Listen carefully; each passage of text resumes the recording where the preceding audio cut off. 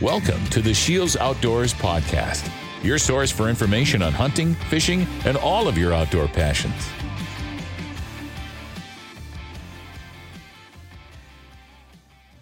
Hello, everybody, and welcome to the Shields Outdoors Podcast. My name is Mike Anderson, and we're going to be talking some waterfowl today. We have with us in the corner over there, Mr. Matt Schneider, Fargo Shields Outdoors. How you doing, Matt? I'm doing good. I'm excited. All right, perfect. And we have Dustin Wolf from SmackEm Outdoors. How you doing today, Dustin? I'm doing great. Great. Better if you were in a waterfowl blind, right? Hey, I was out this morning. I can't complain. Okay, nice. Good to hear. Just we'll get some fresh information here, right? Absolutely. Well, tell us about your hunt. Well, I guess this morning wasn't all too successful. We ended up getting 4. We only had 4 show back up, but it looked a lot better last night. Okay, yeah, there seems to be a lot of that. You know, you see a bunch of flocks, and then you think it's going to be a wonderful morning, and then all of a sudden it's like they have different things in mind. That's why it's called hunting. Yes, exactly. So, talk to us a little bit about who you are and how you got into hunting. Well, my name's Dustin Wolf, as we covered, part of SmackEm Outdoors, and I got into hunting at a really young age. I started hunting with my dad and grandpa, and I fell in love with it. I shot my first duck when I was about, I think it was 7 years old with 410, and it's been uphill from there. What kind of duck was that? It was a blue-winged teal with a 410. 410, blue-winged teal. So there was no luck involved in that, right? Absolutely not. At the age of 7. Yes, pure skill. Yep. I was skilled at the age of 7.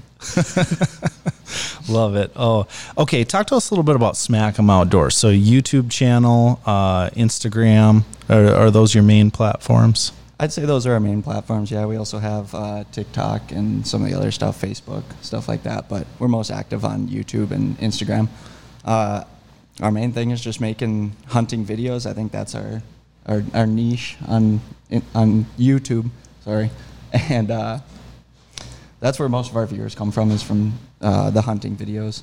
But we do all kinds of outdoor stuff outside of that. We like to fill the summer in with a lot of fishing, camping, just traveling around, doing stuff outdoors and getting out there. Mm-hmm. Nice. It is just wild how many people tune in to like the waterfall stuff on YouTube. Like I'll be browsing around and find something and it's got like 2 million views in 2 weeks. It's like there's some hardcore people that are super into that stuff. Yeah. There's a lot of people that have gotten into the waterfowl industry, and just in the last, I'd say 10 years, it's really blown up a lot. Yeah, especially in the last, I would say even the last couple years with COVID. A lot of those hunters that started to go up to Canada, they used to make trips up there, and then all of a sudden the border shut down. And then now we are starting to see a pile of hunters in North Dakota, Minnesota, all around this Midwest region.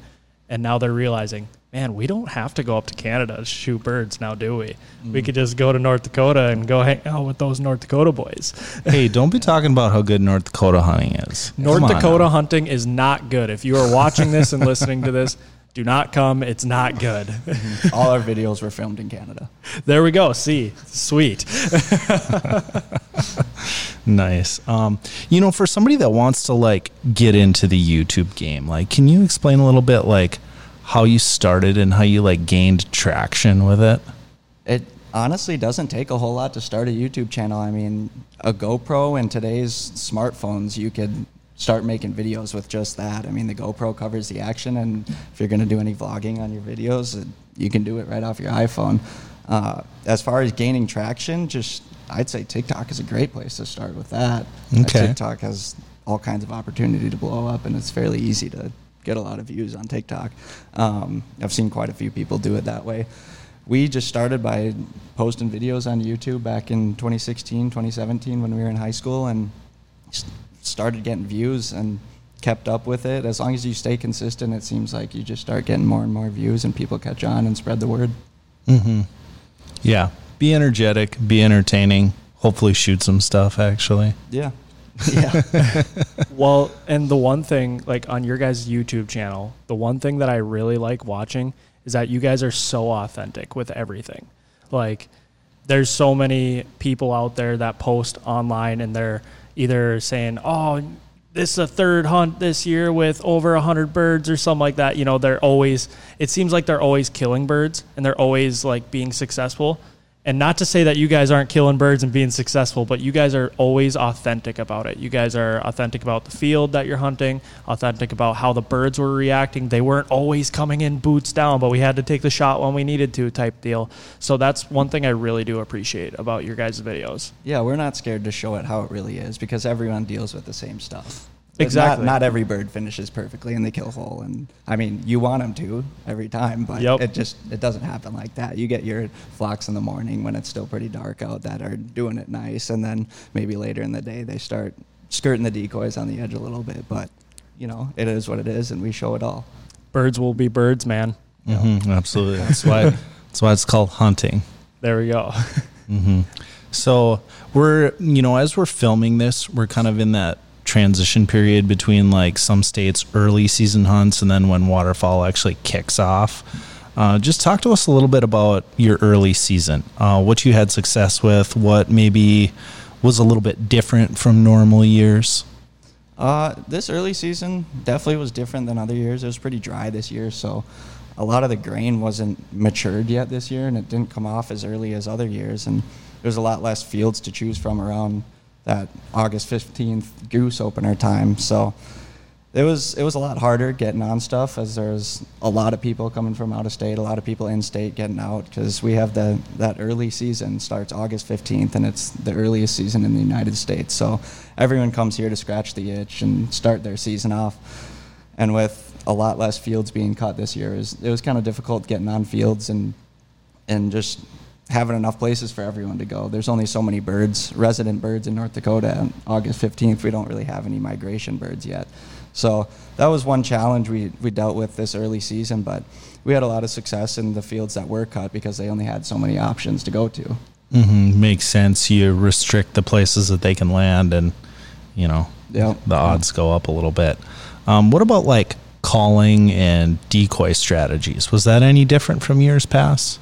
No, we kind of just stick to the bread and butter early season. You don't have to do a whole lot of calling. They're not real vocal yet. They're family groups with the decoys, so spread them out, leave it loose, leave gaps for them to land in, big open pockets. They're not all packed together like they will be in November when they are feeding hard and there's 4,000 birds in a field. There's maybe only 75 in a field that you might be hunting, and they're spread out across 200 yards. So just try and replicate that with the decoys and giving them a cluck here or there to try and steer them towards where you want them to go. Makes sense. So with like kind of the egg conditions being a little different, weather conditions being a little different, how's that going to affect your strategy coming into like the main season?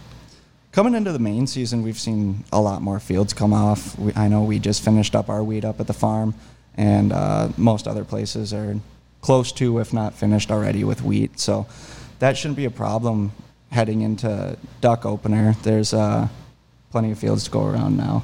Mm-hmm. Yeah, and you could probably attest to this, but a lot of like edibles are starting to come off too. Mm-hmm. So like your pinto beans, your peas are starting to come off. And I don't understand what the deal is, but a lot of those fields have been coming off, and I'd guess that there's going to be a decent amount of birds in those. Oh yeah, they love those because they're just so flat. There's no way for predators to sneak up on them. There's no stubble out there. It's hard to hunt them in those kind of fields. All right, ducks or geese? Only can hunt one of them rest of your life. Which one you picking? Geese, 100%. 100%. And why is that 100%? There's something about a big goose backpedaling right in front of your face and the decoys. It does it for me. Mm-hmm. Where the ducks don't. I feel like goose hunting is more of a challenge than duck hunting. Would you agree with me on that, Matt? I would agree 100%. And the numbers too. The numbers are so like different.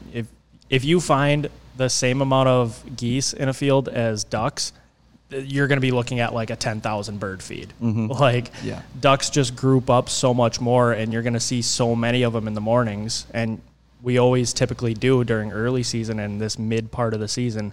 But geese, like, they're not thick in numbers. Like, there's a lot of them out there, but you're not going to find a ton of big honks until that late season mark. Mm-hmm. Yep.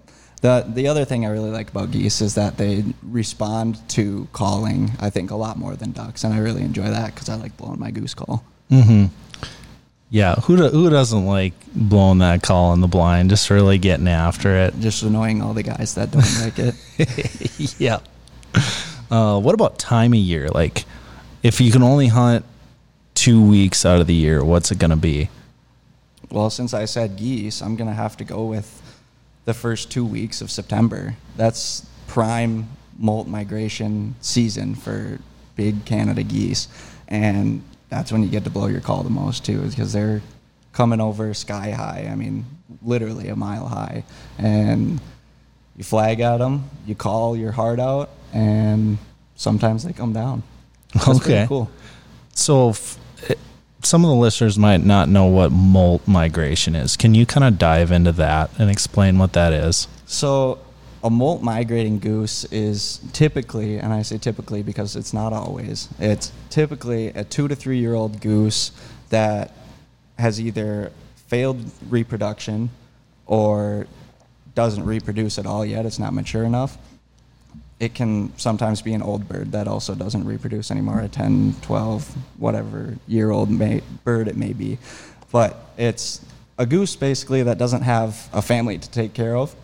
So instead of staying down south in the States or southern Canada, it will go up to the Arctic and eat these nitrogen-rich plants that are growing up there. Excuse me. And once those plants stop growing here in the first and second weeks of September, you see a large push of those geese come down into the States to all these grain fields that are getting cut. So if you time it up with a cold front and a north wind, you can really get under some good migrating geese. Nice. Have you noticed like a size difference between these molt migrators and your traditional migrating goose? I mean, we shoot anything from the little, I'm not going to say cacklers because that's West Coast, but the lesser Canada geese where they're probably a 5 or 6 pound bird. We shoot anything from that size to, I'm going to say, a 12 pound bird. So it's any and all geese that just don't have those families that they have to stay with and take care of all summer long. Okay, gotcha. And they're more receptive to calling then? Absolutely. They're more receptive to calling, and they're more receptive to your decoys, where the local resident geese that we have here in North Dakota all summer long, they like to stay in their family groups, and sometimes we'll short stop your decoys and land 100 yards away, where those molts, they like to be right where the calling is, right where all the other birds are. Mm-hmm. And why do you think that is? I think that's just because that's what they were doing all summer long. They group up in the Arctic on the tundra there, and they're feeding in large numbers up there, so they're already used to it compared to the resident geese have been feeding with just their family group all summer long.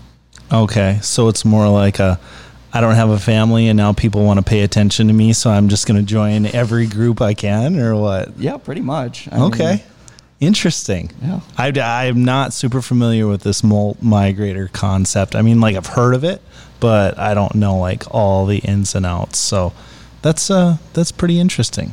It is. It's my absolute favorite kind of bird hunting is when you get to pull those migrators down on a north wind day. Mm-hmm. It's those first cool days of fall. It really starts to feel like hunting season, and they do it better than any other bird all year long, I'd say. Okay. And when is that point between like when you first locate them to finally getting that moment like, oh, these guys are done for? Like, when do you first realize that? I think it's when early season you're watching the birds and you know there's that cold front coming and they start to trickle in a little bit. Usually there's a couple days before the main front where you'll get a small trickle of birds and you'll start to see your feeds build. You'll see a feed go from 75 birds to the next day there's 100 in it.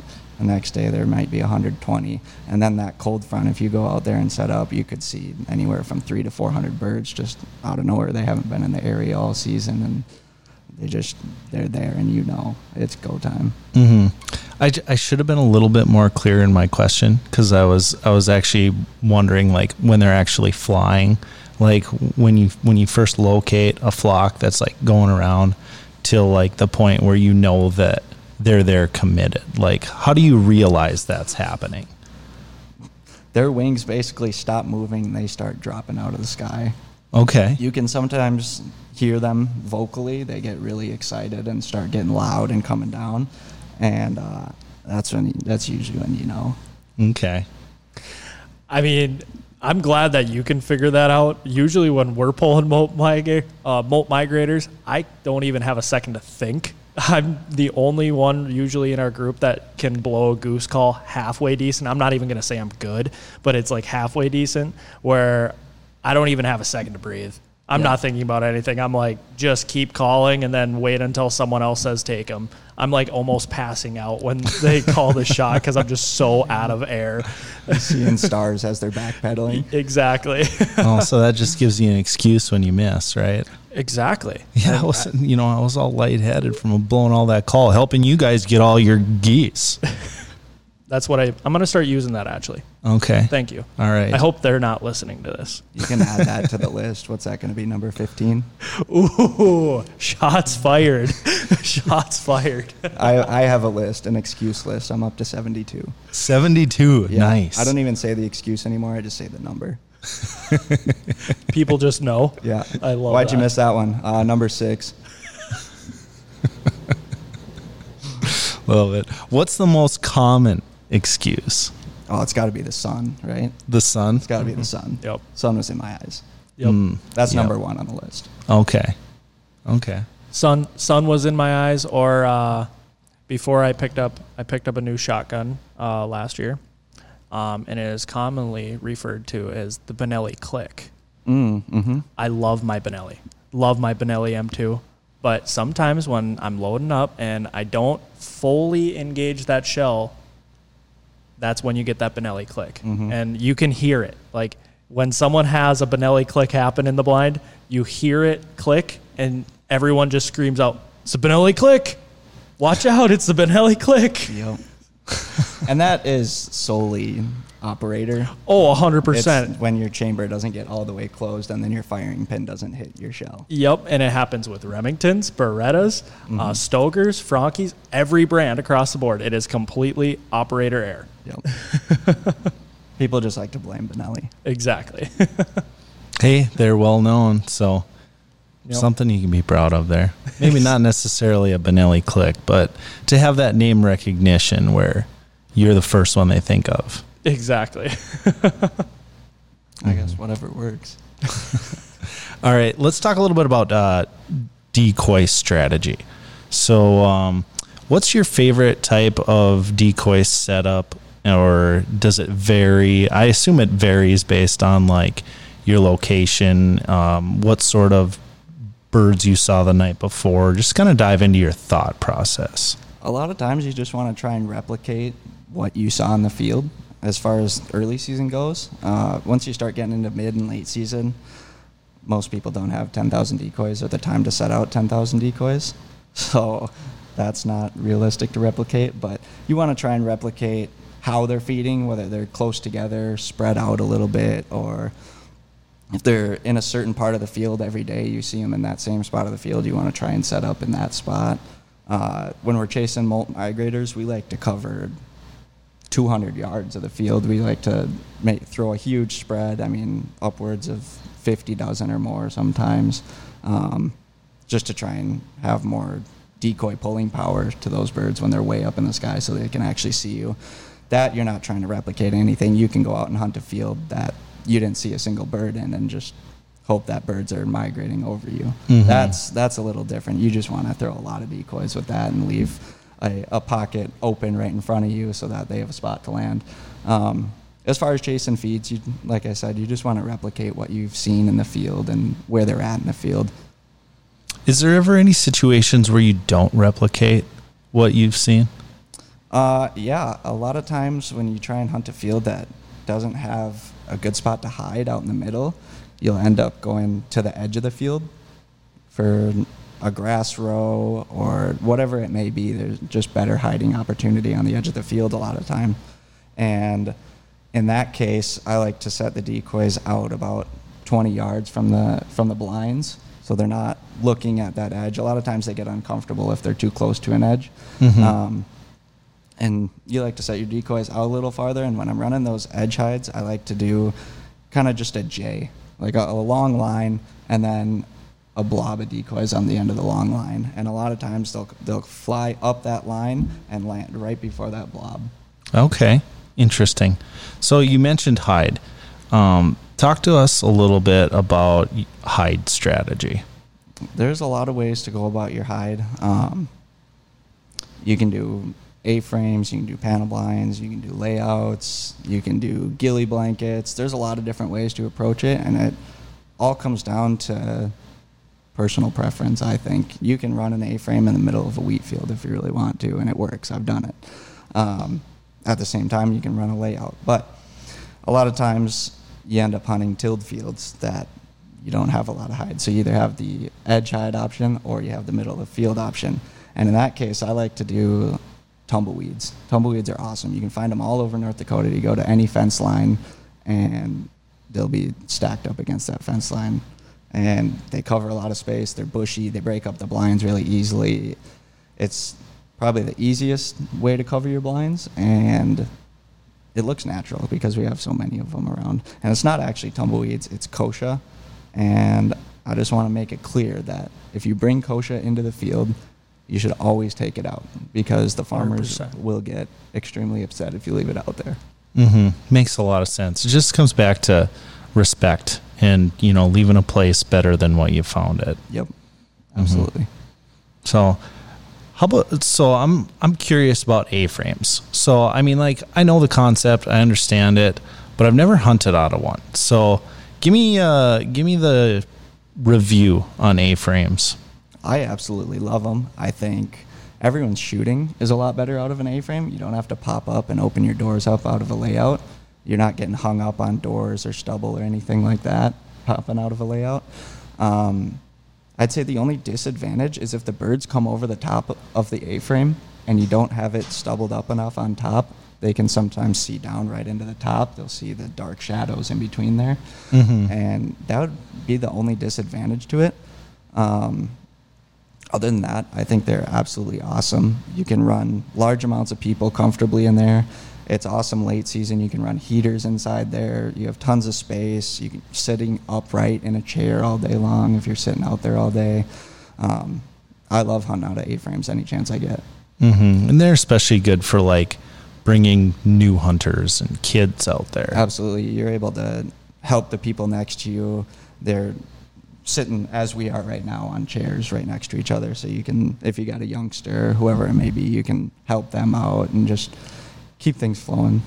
Are they a little bit of a hassle for setup, tear down, stuff like that, or not too bad? I think they're awesome setting up and tearing down. Once you do it once or twice, it's the same system over and over. You take all your bars and you just roll them up in the sheets, and whatever strap you got for it, strap it and throw it in the trailer.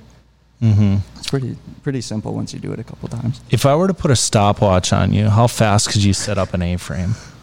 Set up in stubble or just set up? Just get it set up. I think I could probably set up an A-frame in 5 minutes. 5 minutes? Yeah. Okay. Is that just you or with another guy? I think I could do it by myself in 5. Okay. What about if you and Schneider went at it? Think you could do it in 3.5? I think so. I think we could do it in 2, honestly. 2? Yeah. I think so. A-frames, they're actually really, really easy to set up. The bars are very easy to put in place, put the wind supports depending on whatever brand that you're actually running. Probably the longest part that takes in setting up an A-frame is that first time of the year when you have to actually stubble each side. That's going to take the longest time. But usually, and I don't know if it's because I'm lazy or if it just works, but I usually just stuff each side once every year, and I do it with, that mid-green kochia. So that way it starts to die off at the same time as, normal kochia that's actually in the fields. So that way it stays that same color pattern and you can use it literally the rest of the year. Yep. And I highly recommend taking it out at the end of the year. This last year I did not do it, and I just did it last weekend. It was nasty. Yep. It was nasty. Yep. Do not leave it in there. That's a pro tip right there, folks. That is a pro tip. It's good to get a good layer on it early in the season, and you can always add to it if it falls off or gets beat up later. But it is nice to have that first layer of the year. Do it good the very first time you do it in the year, and that stuff will all brown up as everything else is turning brown, and it works pretty well. All right, guys. I want some story time. I want to hear your most memorable duck or goose hunting story. Okay? I want one from each of you. Who wants to go first? I'll take this one because I actually just experienced probably one of my most memorable hunts. And how many years have you been hunting? I've been going out since I was 3. Okay. I've been shooting a gun since I was 7 or 8. Okay, so you got a couple of decades worth of hunting here, and you've recently just had your favorite memory. I think so, yeah. Okay. It was pretty crazy. All right, well, let's hear it. I just recently got back from Canada. I was up there for 10 days, and where I was, there's not a whole lot of snow geese yet. It's still early September, which is normal. There's not a whole lot of snow geese around yet. And we had found a feed. There's a whole bunch of specklebellies, Canadas, lessers, ducks, all kinds of stuff. And they were feeding in a pea field that we couldn't get permission on. So we got permission on the wheat field that was right next to it and decided to run a little traffic out there. We woke up that morning not all too excited because we'd been hunting the X all week and we were where they wanted to be. And we didn't know how it was going to go in the wheat field. So we were kind of dragging our butts that morning going out there. We're like, it might turn out, it might not. It's just a traffic hunt. We go out there, set up, and the very first flock just comes straight to us, goes straight over the pea field, straight to us. And we're like, oh, this might work out pretty good. So they continued to come and shot a bunch of specks and Canadas, but there was about 30 snows out there the day before. And we did throw out some snow goose decoys because we were really gonna try and shoot some whitebirds. So we were excited about that and hoping they'd show back up and actually come to us after all the other ones had already come. So we're sitting there and all of a sudden we hear them. We hear the snows. They have a very distinct sound compared to any other waterfowl.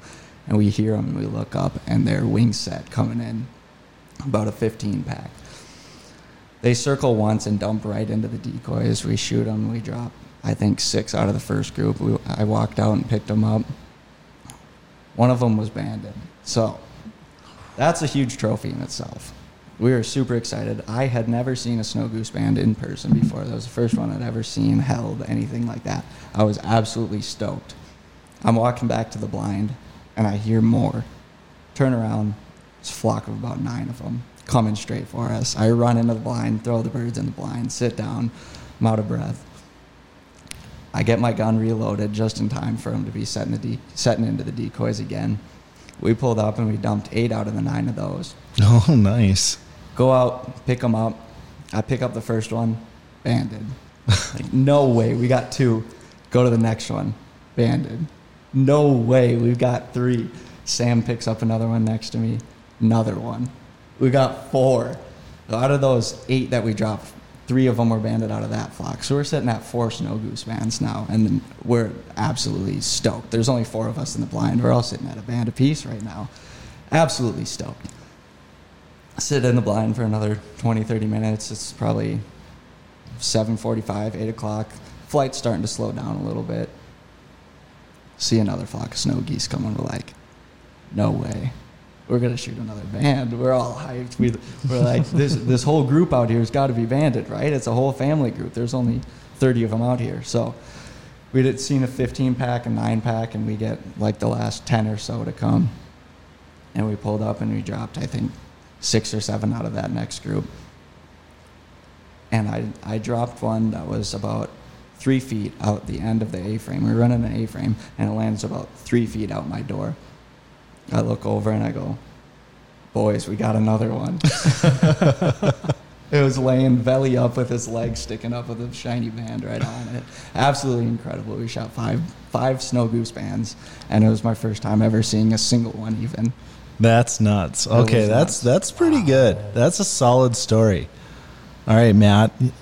You made me go after that? Well, you know what? Actually, I could. So this is, I don't know if I'd call it my favorite, but I'll call it my most memorable waterfowl hunt. So in a previous job, I used to work for a company that would like bring vendors in and do like pheasant hunts, waterfowl hunts, bow hunts, stuff like that, just for like entertainment purposes and, you know, like building relationships and stuff. So this one morning I was asked to help with a waterfowl hunt. Mostly like there were a lot of ducks coming into this field, but there were, you know, some geese too. So we we went and we're starting to set up, and like granted these guys like will hunt waterfowl like once a year on average, like maybe some of them like have never gone out before. So you got like some greenies in the group. So I drive my truck out there to, you know, set up in the field, and we're getting all the stuff set up, and we'd forgot something in like another truck that had like a trailer like way back out, you know, like quarter mile away from the field or whatever. And so I hop into my truck to go grab whatever we'd forgotten. I can't remember now, but I start driving forward, and then all of a sudden I hear chunk, chunk, chunk, chunk, chunk. Somebody had taken all of our robo ducks and set them right on the front of my truck, like right below the hood, so I couldn't see them. So I ran over all 7 of our robo ducks and completely destroyed them all. We spent like the next hour trying to like jimmy rig some of them to get them moving. But yeah, and we didn't really shoot anything that day. I think that's one you don't really want to remember. Yeah, but that's one of the ones that you never forget. Yep. So you can follow up that story. That's not an expensive mistake either. No, that's no. not a cheap mistake, I No, should say. absolutely not. Absolutely not. So what you're saying is, if you ever come out on a waterfowl hunt this fall, to never set anything in front of your vehicle. Yeah, don't set anything in front of your vehicle when you're setting up. Oh my goodness. Yeah, I guess I do have one. I was going to do a band story, but I don't want to say my band story anymore because you just blew it out of the water. That's an awesome story. But I have another one. This happened probably 3-4 years ago. I had a couple buddies come in from out of state. They're more fishermen. They're really big in the industry, and they decided, you know what, let's give this waterfowl thing a try. And, you know, a few of them have been out waterfowl hunting. They've traveled a couple times. But anyway, we're probably mid the migration path right now. So, like, you're seeing a ton of lessers. You're seeing a ton of big honks, speck bellies, a lot of ducks. Like, there's a ton of birds around. And I scout the field, and, you know, these guys have never shot in specks before. They've never shot in lessers. They're mainly ducking, like, big honks. So I tell them, I'm like, hey, you know, we got a pretty big feed. There's a couple specks out there, decent amount of lessers, and a lot of ducks. Let's just go see how it goes. And we go out there, and sure enough, like, first flock of the morning, we're all sitting there, and you know, like, how everyone's like out of the blind, and you're sitting there looking at your phone, or you're talking to everyone, and there was a slight hill behind us, so, and that's where all the birds were kind of coming from. They were coming from kind of like our back left corner, and sure enough, like, you hear that like distinct speck call, the la la. That was pretty good, wasn't it? I've heard worse. But we hear that distinct speck call, and it sounds like it's like right there, and it just hit shooting light. So there's 11 of us, and we all are like just doing, like, we're doing cartwheels to get into the blind. We're diving, like trying to get in there as fast as possible. and this flock of specks came right over that hill, like 2 feet above it, and just like almost skimmed right above our blinds and just did it perfectly. And these guys have never shot in specks, so they pull up. They were very choosy on which speck that they were going to shoot. I think we ended up shooting like 10 out of that flock or something like that. But those guys, I mean, they were jacked. They pick out a couple of them, and they're like, be careful with this one. We're going to mount this one. And I think like 4 birds from that flock ended up getting mounted. And like at that point, it was already a successful hunt. It was an awesome hunt. I'm like, whatever happens the rest of the day happens. Well, we didn't see really much of the geese. I don't know what like happened with the lessers, but we did have one flock, and it happened to be like almost 100 bird flock. Like it had to have been 80 to 100. I couldn't even tell, but I've never had that big of a flock like spin, Mm-hmm. And I'm always the advocate of take them when you got them. Like if you're on the left side, if you have a shot, take them. If they're flying over us and they're in range, let's take them. Because I've had so many birds like look like they're about to come down and do it, and then they just get up and fly away. Lessers especially. Exactly. So this flock comes over us, and they're in shooting range. They're probably like 40 yards above us, and they're kind of just like floating there. So I scream out the shot, and we didn't really get that many out of them. I think we dropped around that 10 mark again.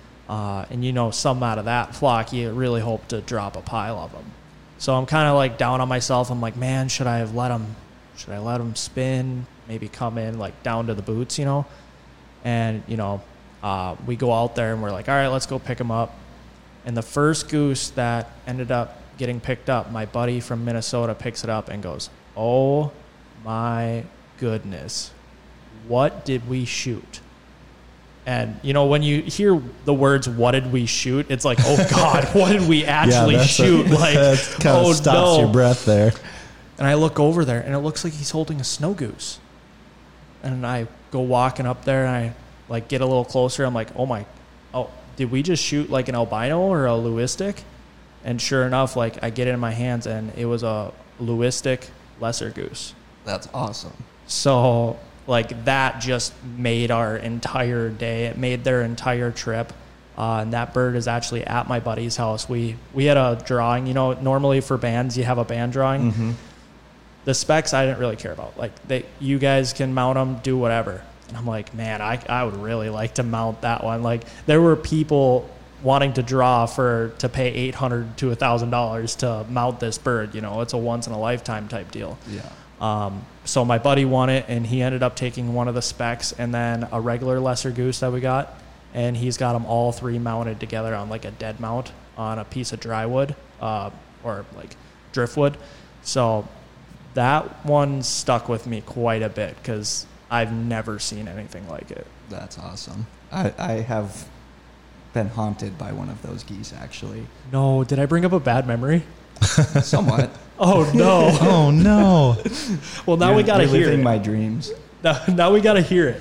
So I actually found one of those. It was a big Canada goose, and it was like ghost white, like that. Like it had the coloration in all the right spots, but it was all just super faded looking. It looked like a ghost among the other geese. Yep. And I watched this thing like every day for like 2 weeks, and it would never go to the same feeds. Never. I tried hunting it probably 4 or 5 times, and it just never showed up to the feed that it was in the day before. It would go back to the same roost every day. It would go back to the same spot and like on the water. I didn't want to shoot it there. It just didn't feel right. Exactly. Well, actually, I couldn't shoot it there. It was right in front of a grain elevator.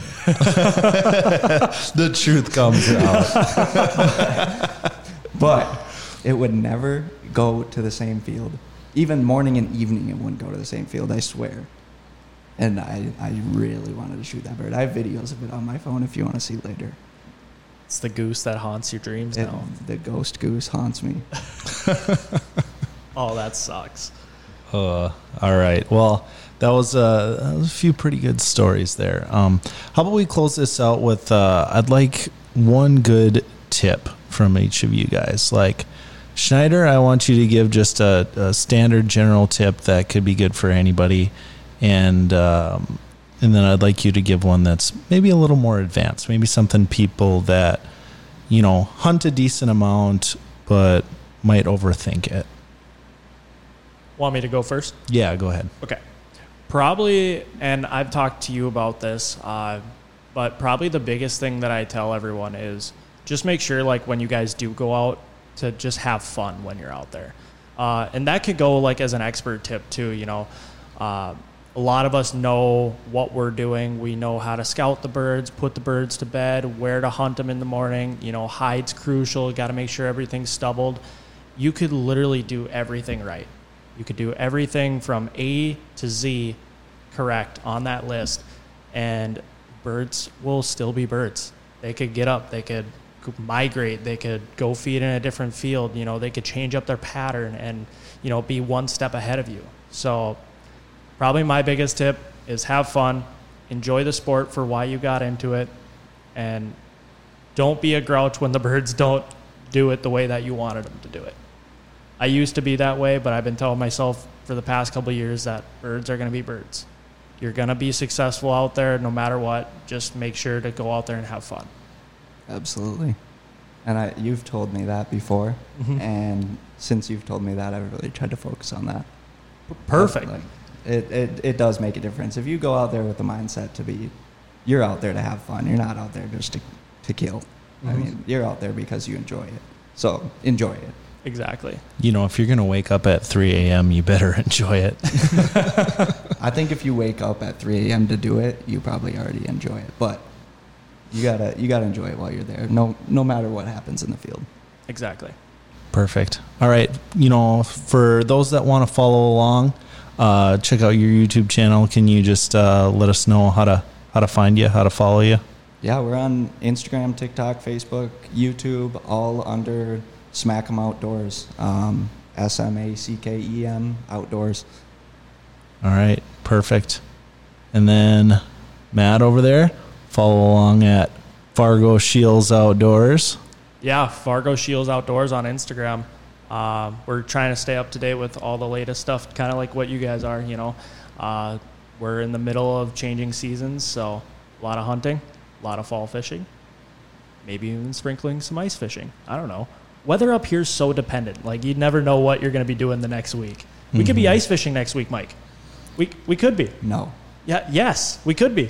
I still got tags. I'm in hunting mode until those are filled, unless I just run into some serious struggles, and then I just need to take a break and take out my anger on some fish. But I'm hoping to save ice fishing for mid-November at least. All right, fine. I'll be catching all the big slew tigers without you guys then. All right. Yeah. Send me pictures. I'd like to see it. Will do. Perfect. All right, guys. Thanks for joining us. And, to everybody out there, thanks for tuning in, and see you next time.